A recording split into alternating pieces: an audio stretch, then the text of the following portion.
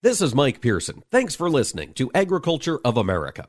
Join me Monday through Friday for the latest farm and agriculture news from around the world.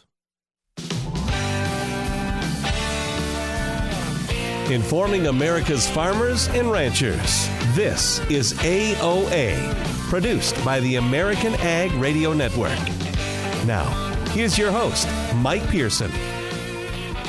Hello, folks, and thanks for tuning in to AOA today on this Tuesday, February 1st. The months are rolling over, the calendar is changing, but agriculture, the work continues. We'll be talking today with Don Close. He's a senior RaboResearch food and agribusiness analyst. We'll be talking about how he views this beef supply chain going forward. Chandler Goule, the CEO of the National Association of Wheat Growers, will be joining me a little bit later in the show. And in segment 3, Senator Charles Grassley of Iowa will be taking the time to talk to us. We're going to get an update on the cattle market transparency bill and other things that he's working on in D.C. And finally, at the end of the show, we're going to chat with Karl Setzer.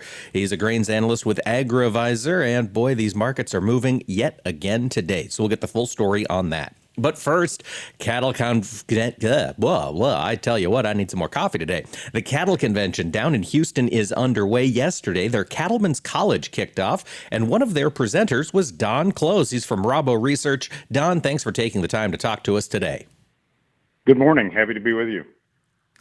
Don, you take a look at the beef market in detail. And, we talk about market pricing quite a bit on this show, but you've also been analyzing the supply chain. I know you've got a report coming out. Tell us, what are the factors that you think are changing in the beef supply lines in 2022?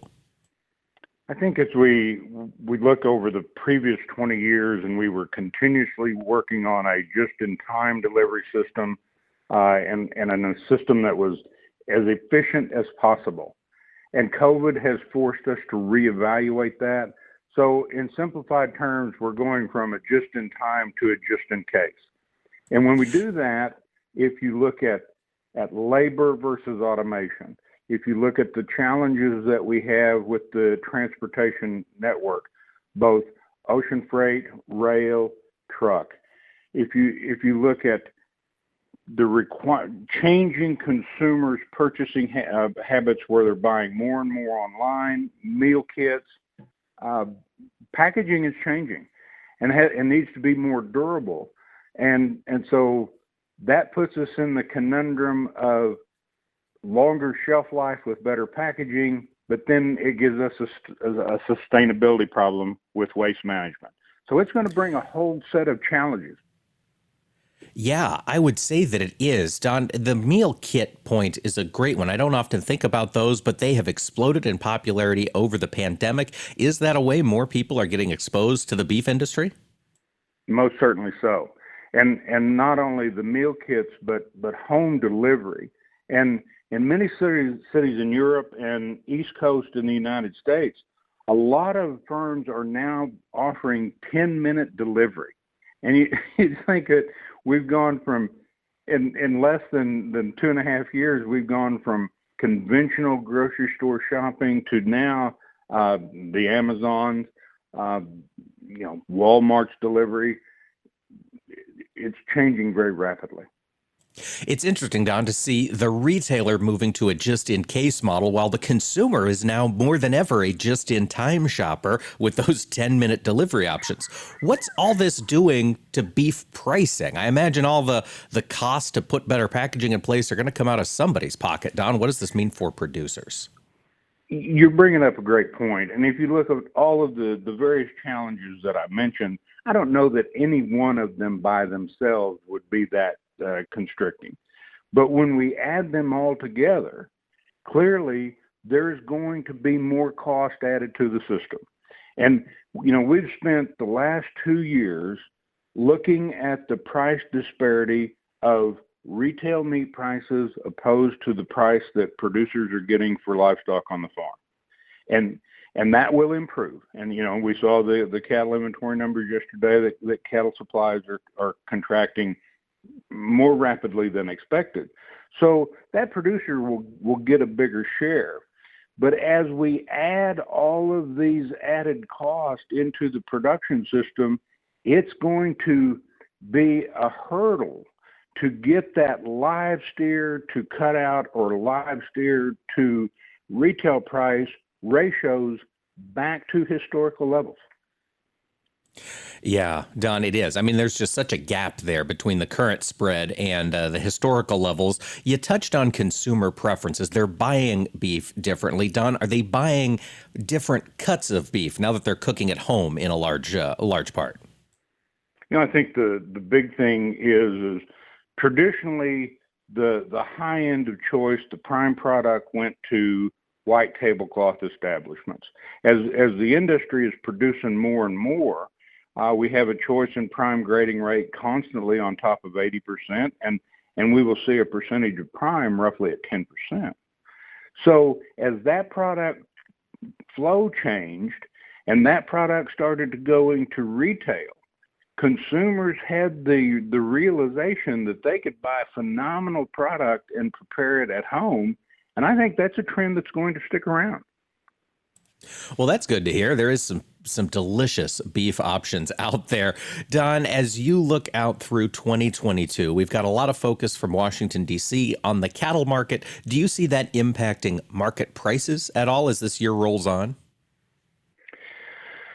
I would like to think that we can get to a resolve on a lot of this. I still think there's a tremendous amount of risk with government intervention, and the unintended consequences, in my opinion, is greater than the benefits of mandated trade by regulatory means.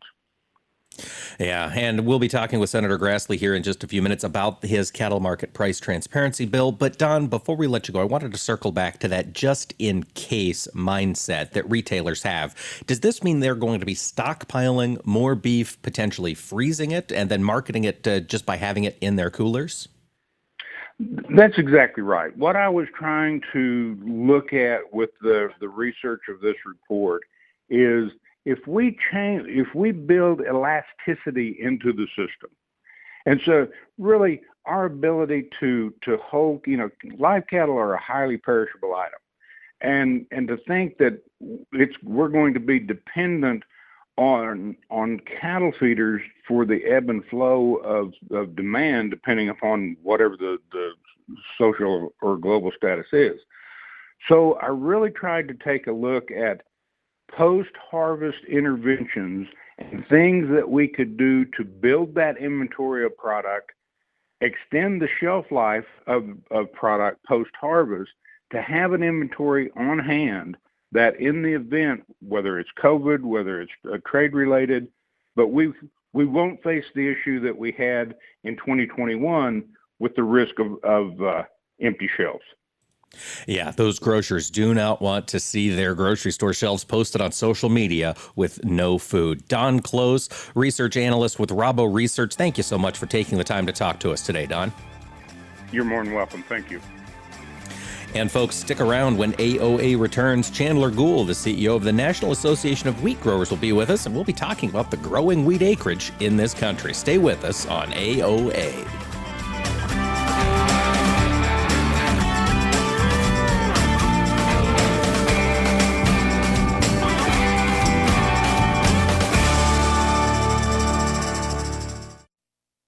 Hi, this is Mike Pearson. You're listening to AOA, Agriculture of America. Don't go away. More AOA coming right up. Oh, nice engine. Supercharged? Yep. High porosity and aggregates? Yep. Porous medium for gas exchange? Uh-huh. Microbial catalytic potential and repository for carbon and nitrogen? Check, check, and check. Oh, man, that is good under the hood. And to think I used to be impressed with Hemis. So, when was the last time you looked under the hood at your farm's production engine? At your soil? Is it as healthy and productive as it can be? Stop by your local USDA Natural Resources Conservation Service office today to find out and unlock the secrets in your soil. This message brought to you by NRCS and this radio station. DTN and Progressive Farmer bring producers the best content in agriculture. Each day, our editors post unique content to our website, bringing you the latest news and information you need for your day-to-day business decisions. DTN and Progressive Farmer provide insights throughout the year to questions like, what is the outlook for corn yields in 2021? Will feed prices surge? What about land prices? And what's today's weather forecast for my farm? For more intelligence like this, visit dtnpf.com. Considering an online pharmacy? Explore BeSafeRx to find useful information and resources to help you purchase medicines safely online. A safe online pharmacy requires a doctor's prescription, has an address in the United States, has a licensed pharmacist, and is licensed by a state pharmacy board. It's best to stay away from online pharmacies that don't meet these criteria. Discover more helpful tips and resources at BeSafeRx. Go to fda.gov/BeSafeRx.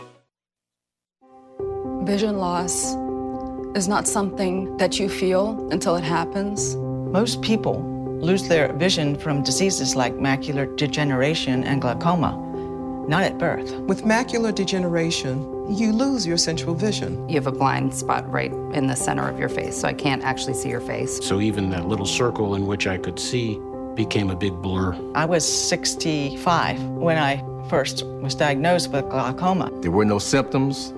I had no headaches. 3 million Americans have glaucoma, and half don't even know it. 11 million people in the United States have macular degeneration. You lose mobility, independence, changes your entire life. So many eye disorders can be treated if caught early. My husband tells me that I have beautiful brown eyes, and I don't want to lose that. Make a plan today to get your eyes checked. Visit brightfocus.org to learn more. You're listening to AOA, Agriculture of America. This is Mike Pearson, and you can rely on us for the latest farm and ranch news from around the world.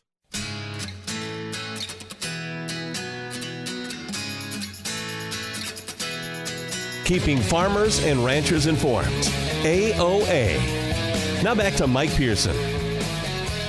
Welcome back, ladies and gentlemen. Thanks for joining us here for AOA Today. Coming up next, we're going to be talking with Chandler Goule. He's the CEO of the National Association of Wheat Growers. Chandler, thanks so much for taking the time to talk to us today. Well, thank you very much. I appreciate the opportunity to be on your show.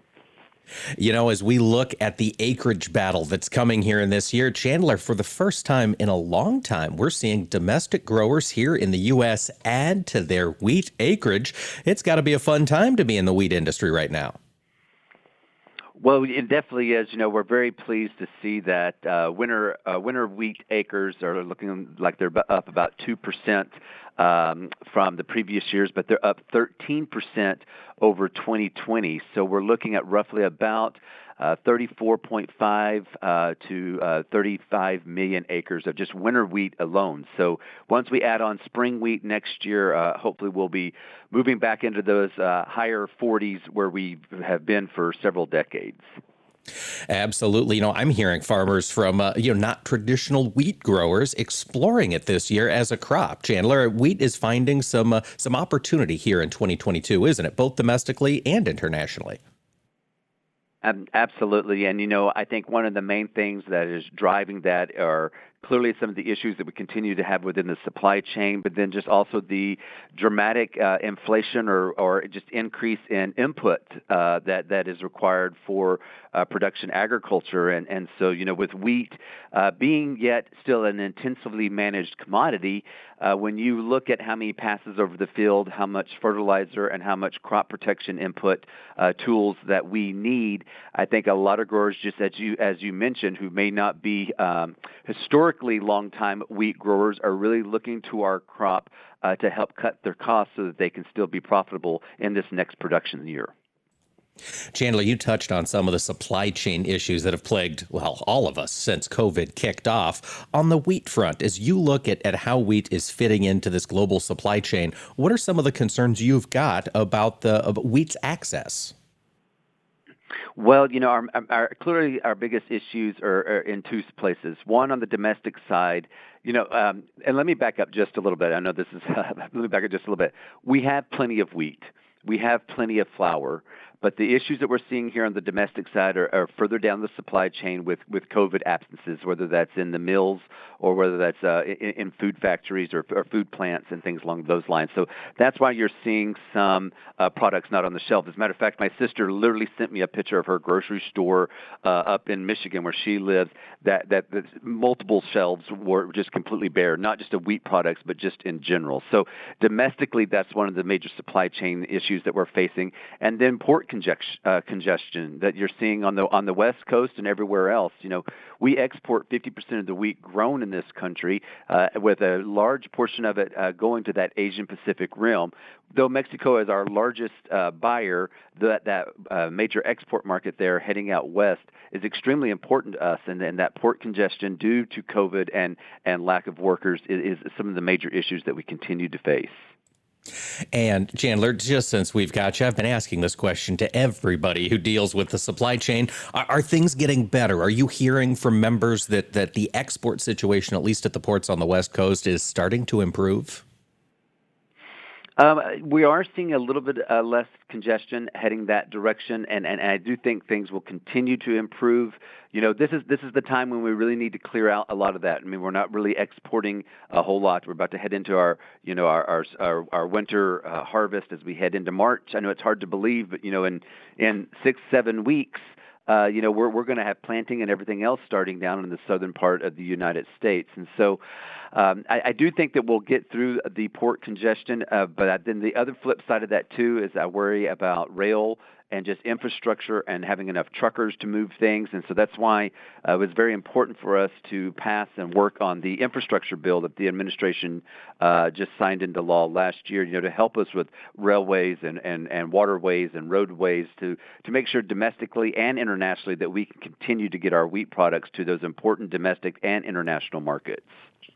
Absolutely. We've got to have the tools to move the product. And as you mentioned, that export market, there's been discussions, I understand, happening in Washington, D.C. about how India is treating rice underneath the World Trade Organization. Chandler, can you give us an update? What's the situation there with India? Absolutely. So the NOG and the U.S. wheat growers and our rice producers have asked the USTR and Ambassador Catherine Tai, as well as Secretary Tom Vilsack, to bring a case against India under the WTO. And this is very similar to a case that both U.S.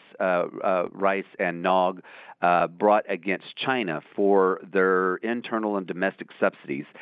India is doing the exact same thing. They have not been a good player ever since they've joined the WTO, and roughly they are costing U.S. rice and wheat growers about $600 million in lost sales a year. And so we've had some great champions. We had about 28 members of the House of Representatives send a letter to Secretary Vilsack and to Ambassador Tai back in January of last year.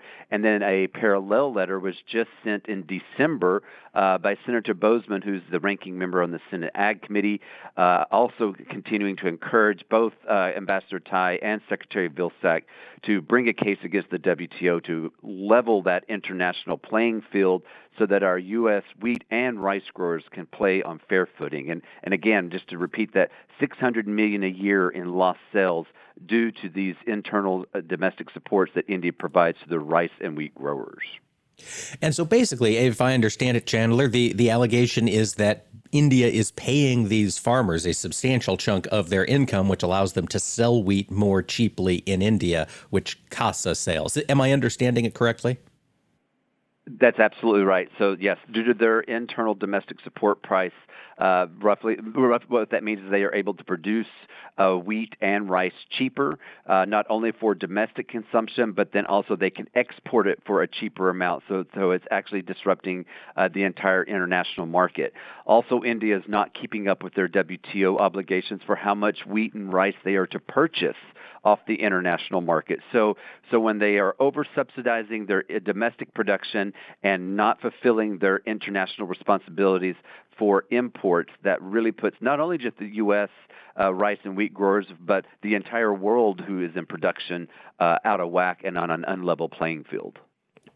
Absolutely. And that $600 million worth of sales would be nice to get back on our shores, Chandler, but I got a feeling these things are fairly slow. You mentioned it was a year ago this process got started. What do you anticipate for a timeline as far as getting some kind of resolution at the World Trade Organization? Well, I've been here in D.C. Working in agriculture and food policy for 22 years. If the case started today, it would still take us anywhere from 2 to 5 years to get a settlement, because regardless of, if the U.S. wins, India is going to appeal. If India was to win or they were said there's not an issue, the United States is going to appeal. So by the time we get through that whole WTO process, this is going to be a several-year process. And just as we said, $600 million a year, even if we did that times 4 years, now we're up into the billions of dollars of lost sales for U.S. wheat and rice growers. So the sooner we can get on this, the sooner we can get this done, and hopefully we can bring India into the fold of being a good WTO player. It'd be nice if we could bring China along too, because they still have not also complied with their ruling, in which we won almost a year and a half ago. Oh, wow. Okay, so winning the ruling is only half the battle. Chandler, looking out over 2022, we've got concerns about Russia and the Ukraine. Do you think this will push more international buyers to secure some wheat from the U.S. because they know it'll be able to get shipped this year? That turmoil over there, which I think has been going on forever, definitely brings a lot of uncertainty to production. It'll definitely bring uncertainty to ability to get wheat out of that Black Sea region. And then, of course, with the U.S. having the highest quality wheat in the world, I do think that it is a market opportunity for us to fulfill that uncertainty, because we know we've got the production, we know we've got the ability to get our wheat to those other international markets. And so though it's very unfortunate of the tensions between Russia and Ukraine, this could definitely be a good opportunity for us to pick up additional markets or reach out to some markets that maybe we had lost to that cheaper, lower quality wheat that comes out of that region. And so we are here. I know that our U.S. Wheat Associates, our sister organization, continues to work on expanding the markets they've already developed. But definitely that uncertainty there with the threats of Russia coming into Ukraine, it's going to cause disruptions in their supply chain on top of COVID and everything else going on. Yeah, lots of things to dodge this year. Chandler Goule, CEO of the National Association of Wheat Growers, thanks for taking the time to talk with us. I appreciate it. Thank you for letting me be on your show, and have a good day. You bet. And folks, stick around. Senator Charles Grassley, Iowa Senior Senator, will join me when AOA returns.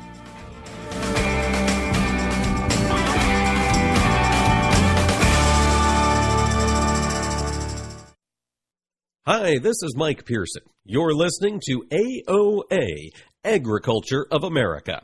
Don't go away. More AOA coming right up. Join us every Tuesday for Around the Table, brought to you by CHS, as we examine how the modern cooperative system solves today's biggest challenges. We'll be talking to CHS experts and farmers and ranchers just like you. And we'll learn how cooperatives apply innovation and technology to help co-op owners get more value every day. Join us Around the Table every Tuesday, or visit cooperativeownership.com to learn more. Young farmers don't listen to the radio, right? Wrong. In a recent survey, 74% of young producers said they get their most important agricultural information from their trusted farm radio station. Surprised? Don't be. If you think about it, it makes perfect sense. Radio is the perfect companion because it goes with you everywhere. Whether you're in the shop, on the combine, or in the truck, farm radio is right there with you. This message brought to you by the National Association of Farm Broadcasting. You're listening to AOA for the American Ag Network. I'm Jesse Allen reporting. Well, we've seen soybeans surge over $15 overnight, and that has continued here into our day session, with beans and meal leading us higher. Corn up moderately, with wheat futures up moderately as well. We did see double-digit strength in wheat futures. At one point, we have backed off the highs a little bit. We got new export sales again this morning, 4.85 million bushels of soybeans to China for the 22-23 marketing year, and 110,000 metric tons of corn to Mexico for the current crop year.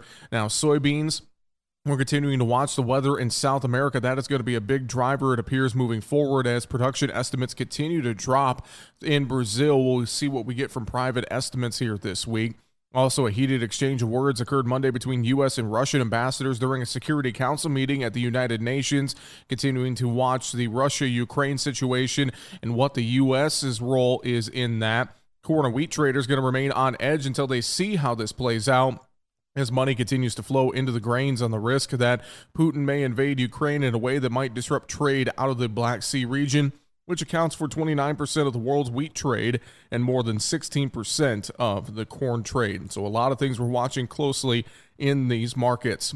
Right now, March soybeans up 23.5 at 15.14. July beans up 22, 15.14.5. March bean meal up 10.40 a ton, 429.30. March bean oil up 50 points, 65.32. March quart up 5, 6.31. July quart up 4 3/4, 6.24. March Chicago wheat up 5 3/4, 7.67. March Kansas City wheat up 1 3/4, 7.83. March spring wheat up 5.5 at 9.12. Cattle and hogs mixed to higher. February live cattle up 42 at 140. Lean hogs for February down 32, 88.15. You're listening to AOA for the American Ag Network. I'm Jesse Allen. Nothing offers an opportunity to bond and give thanks quite like breaking bread together. This is especially true as we welcome our troops back home and keep those who are still stationed overseas in our hearts.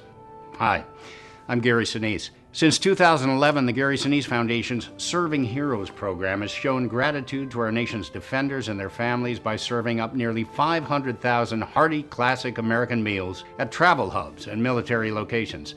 And now, together with our friends at Bob Evans Farms and their Our Farm Salutes program, we will help to provide even more meals nationwide, offering our defenders a taste of home and a feeling of togetherness around the table. Help us show America's gratitude through food and fellowship. Look for the Bob Evans Our Farm Salutes purple packaging at your grocery store and visit ourfarmsalutes.com to learn more. While we can never do enough to support the men and women who serve, together we can make a difference, bite by bite. This is Mike Pearson. Thanks for listening to Agriculture of America. Join me Monday through Friday for the latest farm and agriculture news from around the world.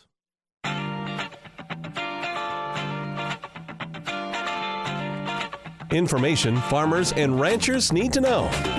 AOA. Now back to Mike Pearson.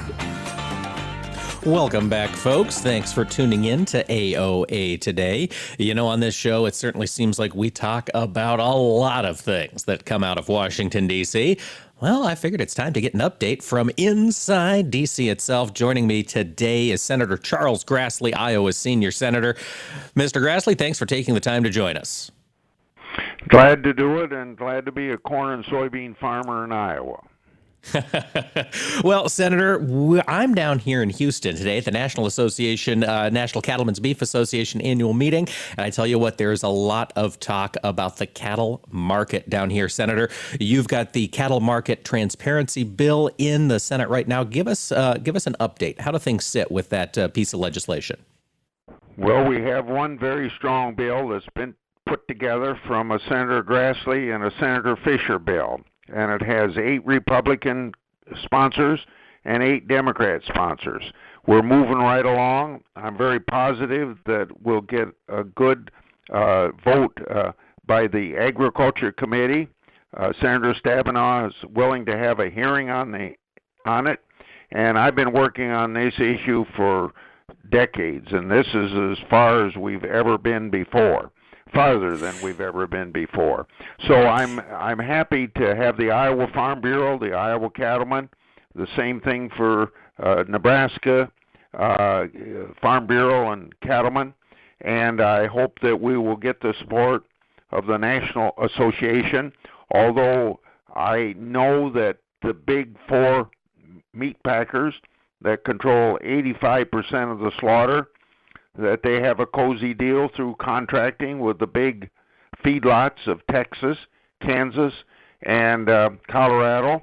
And I know there's some opposition to our legislation within the National Association and also, again, by the American Meat Institute. So we're up against some big, powerful groups, but I think we're going to win in the end and get a fair market for the independent cattle producer.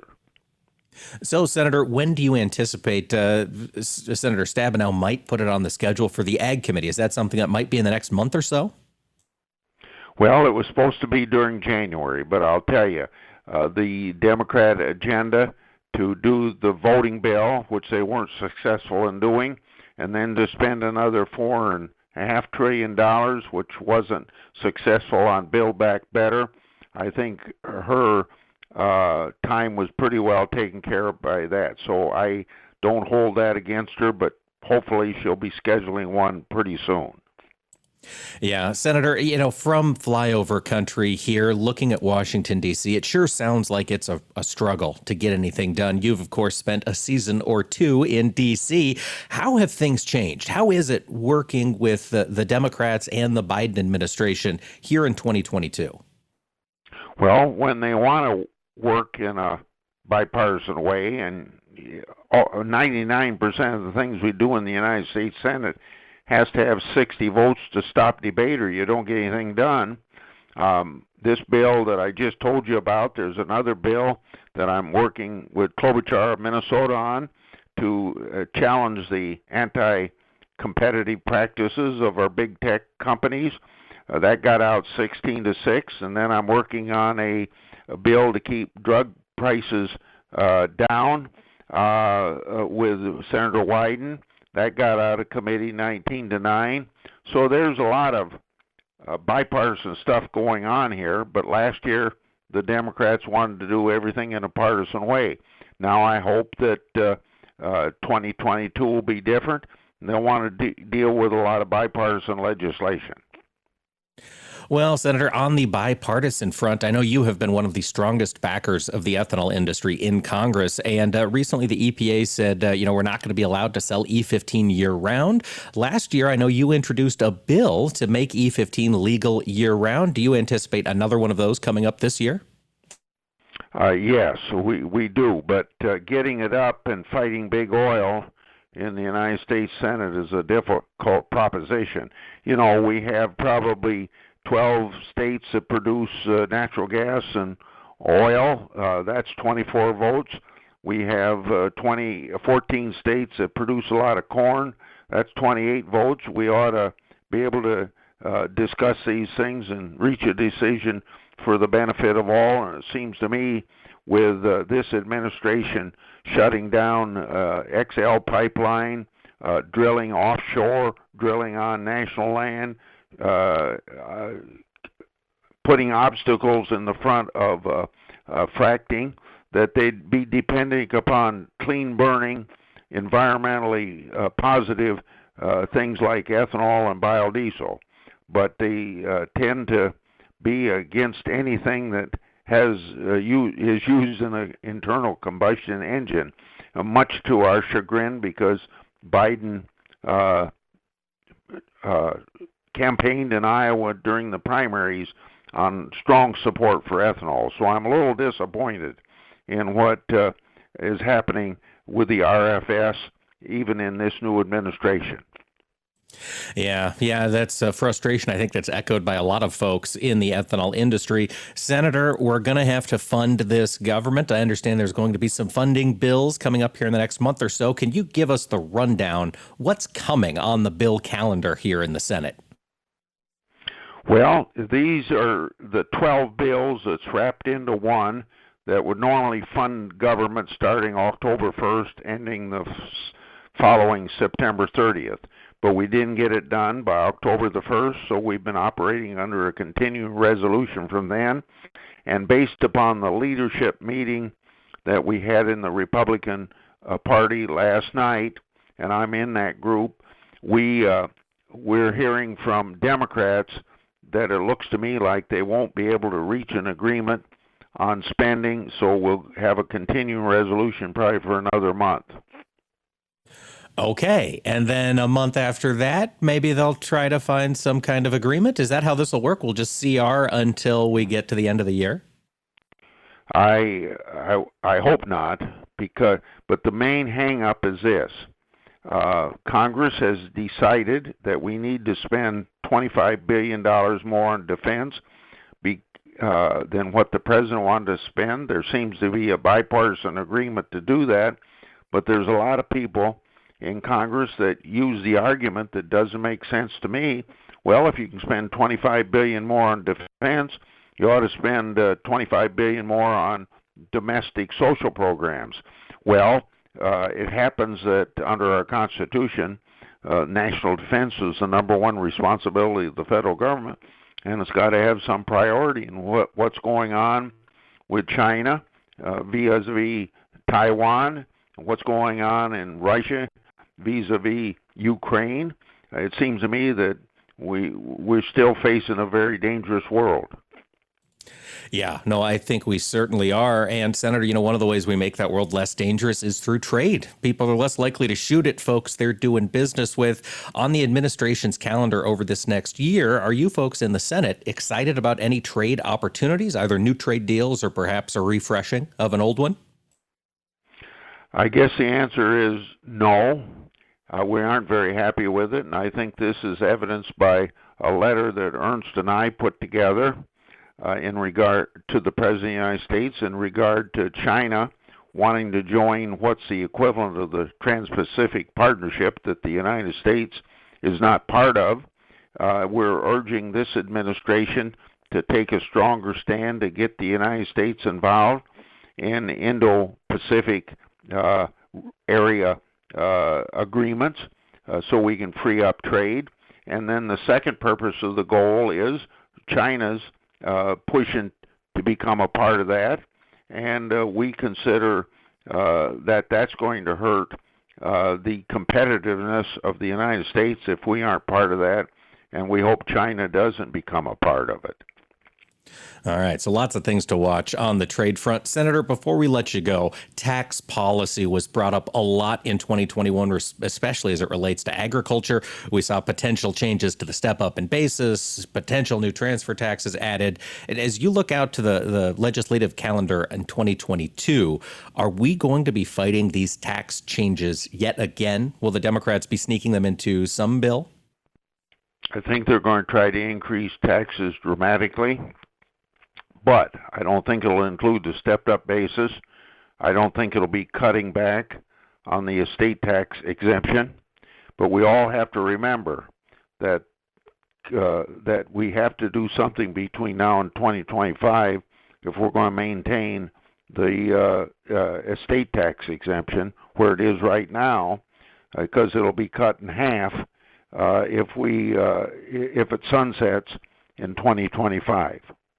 So it's going to be a struggle to keep it beyond 2025, too. All right. Any other tax policy changes coming up folks need to be aware of? Well, I just think the big tax increases that they're going to have, particularly as they go after limited liability partnerships, and because they think everybody that's involved in an LLP is a crook not paying their fair share of taxes, and that's going to affect a lot of farm organizations, but more from the income tax standpoint than from the estate or stepped-up basis. All right, lots of things happening in Washington, D.C. Senator Charles Grassley, Iowa Senior Senator, thanks for taking the time to stop by and talk with us today. Give us that update. God bless you. Goodbye. And folks, stay tuned. We'll talk markets with Karl Setzer of Agrivisor when AOA returns.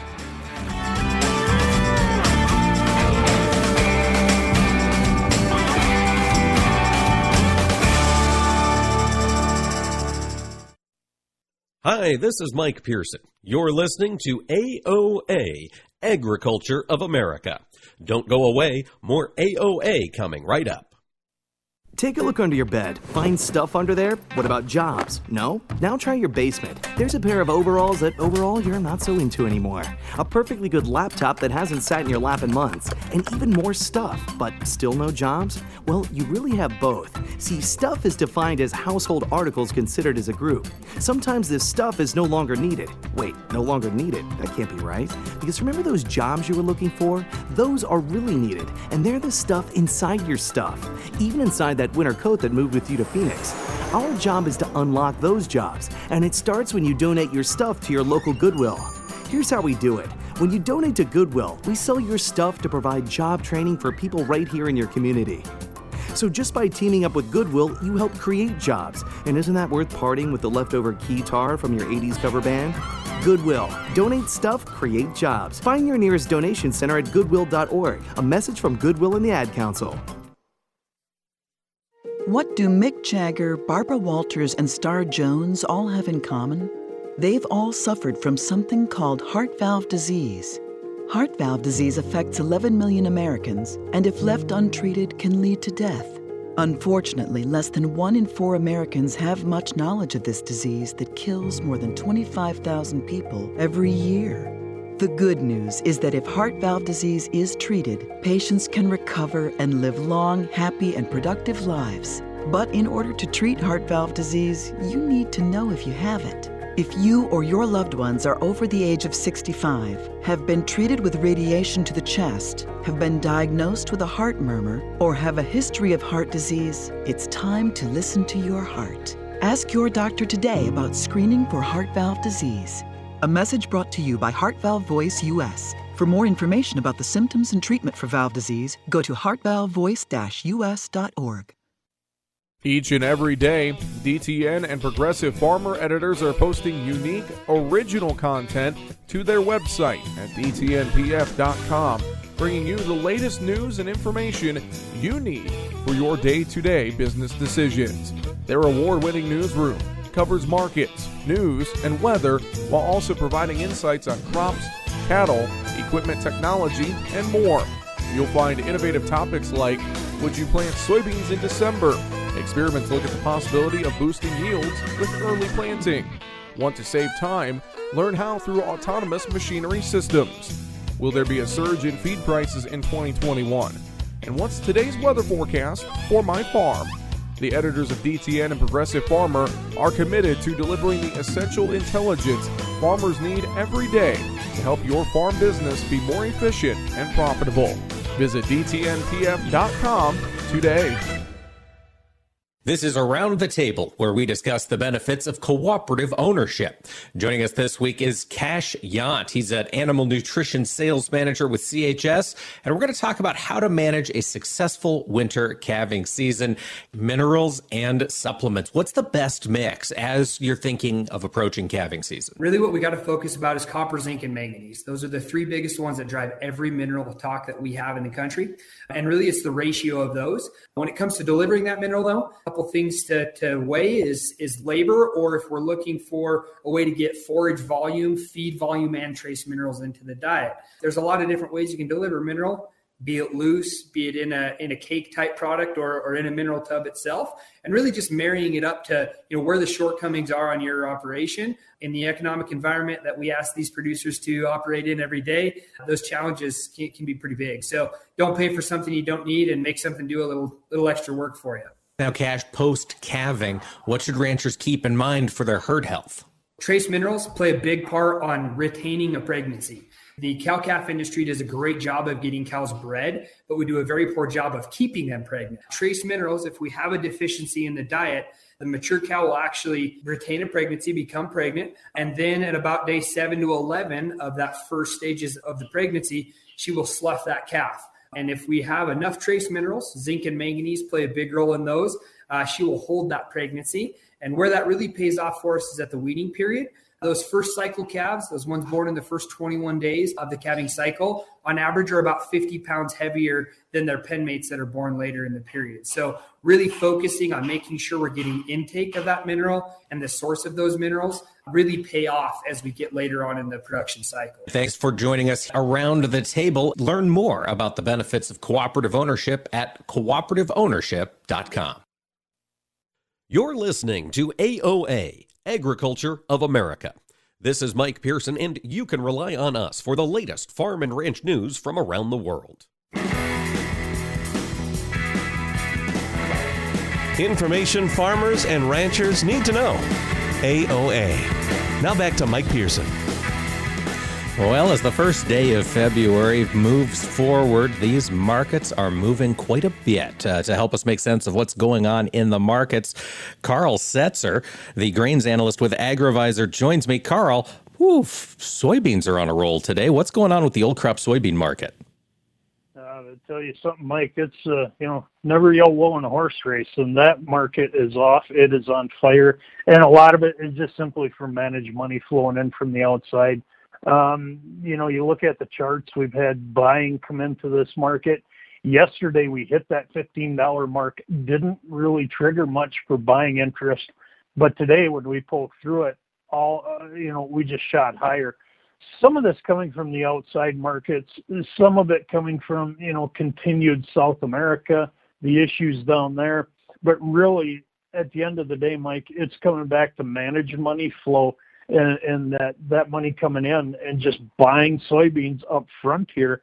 Some talk that it's coming from exports, and I think exports are a part of it. But you look at the exports we've had here lately, especially to China, those are all for 22, 23. Not much on the front side here, but the simple fact that they were in buying during their Lunar New Year tells the market that they're looking for soybeans. Oh, interesting. That makes sense. The timing of the purchase maybe tells us more than the purchase itself. Karl, with old crop beans here well over $15, $15.20, $15.30 and change, what's the next target you're keeping an eye out for, or is this it? Should growers be unloading with both hands if we've got old crop beans? I'll tell you, I'm a firm believer. I think you want to shell off some ownership here, Mike. Get some, turn it into paper.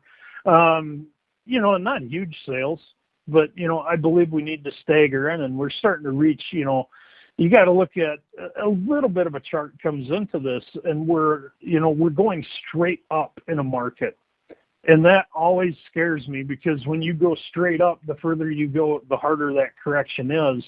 And to get in front of it, could be a little bit of an issue. Obviously, 15, we get up to that 15.50 mark, which we're only 20 cents away.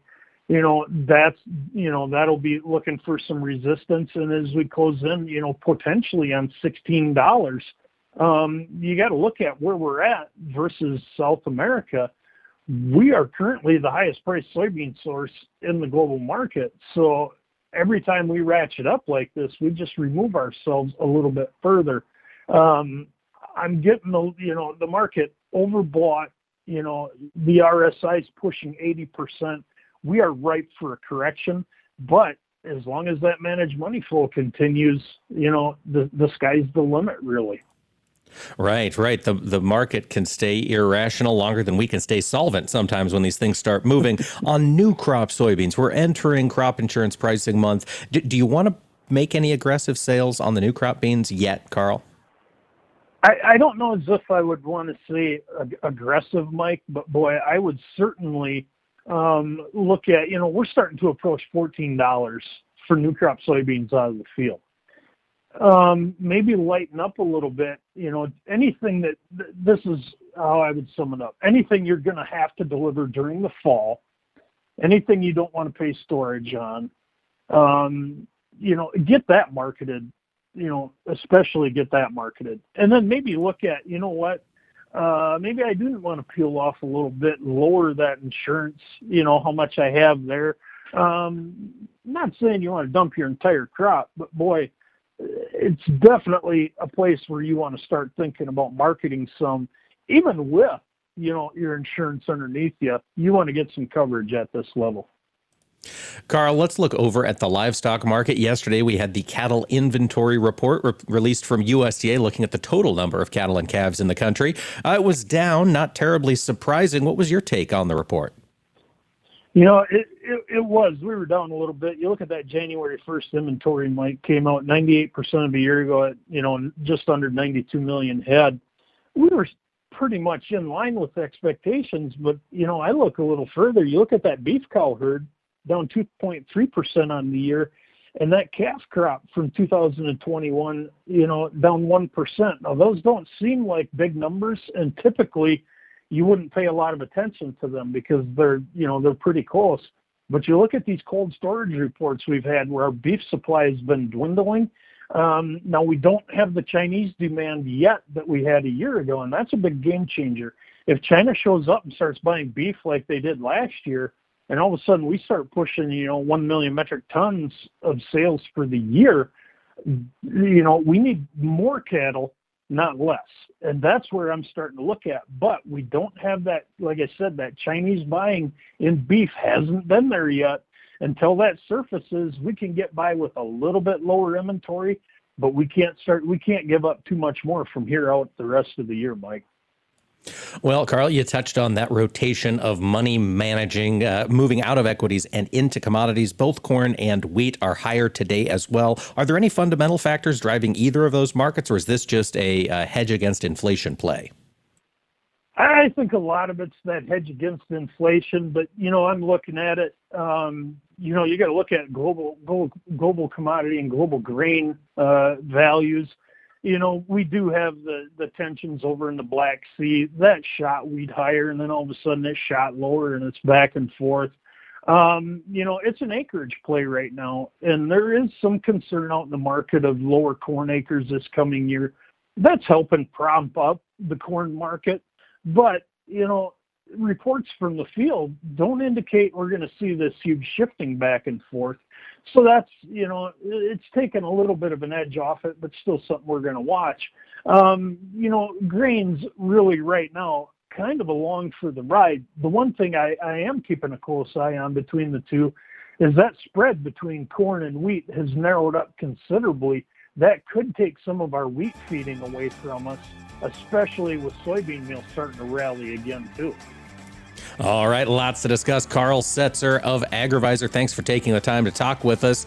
And folks, if you are at the National Cattlemen's Beef Association, come by booth 600 tomorrow at 9 a.m. Central. We'll be recording the show live with our friends from the National Corn Growers Association. We look forward to seeing you then. Thanks so much, everybody. Have a great day.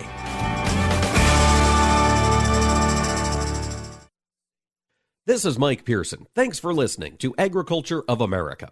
Join me Monday through Friday for the latest farm and agriculture news from around the world. Today, more than 6 million Americans are living with Alzheimer's, and more than 11 million family members and friends serve as their caregivers.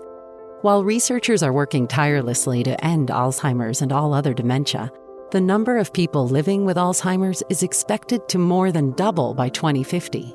The toll of the disease is monumental, and its devastation affects family, friends, and especially caregivers. No one should face Alzheimer's and dementia by themselves. If you or someone you know is struggling to provide care to a loved one, please share this message. You are not alone. Free help and resources are available 24/7.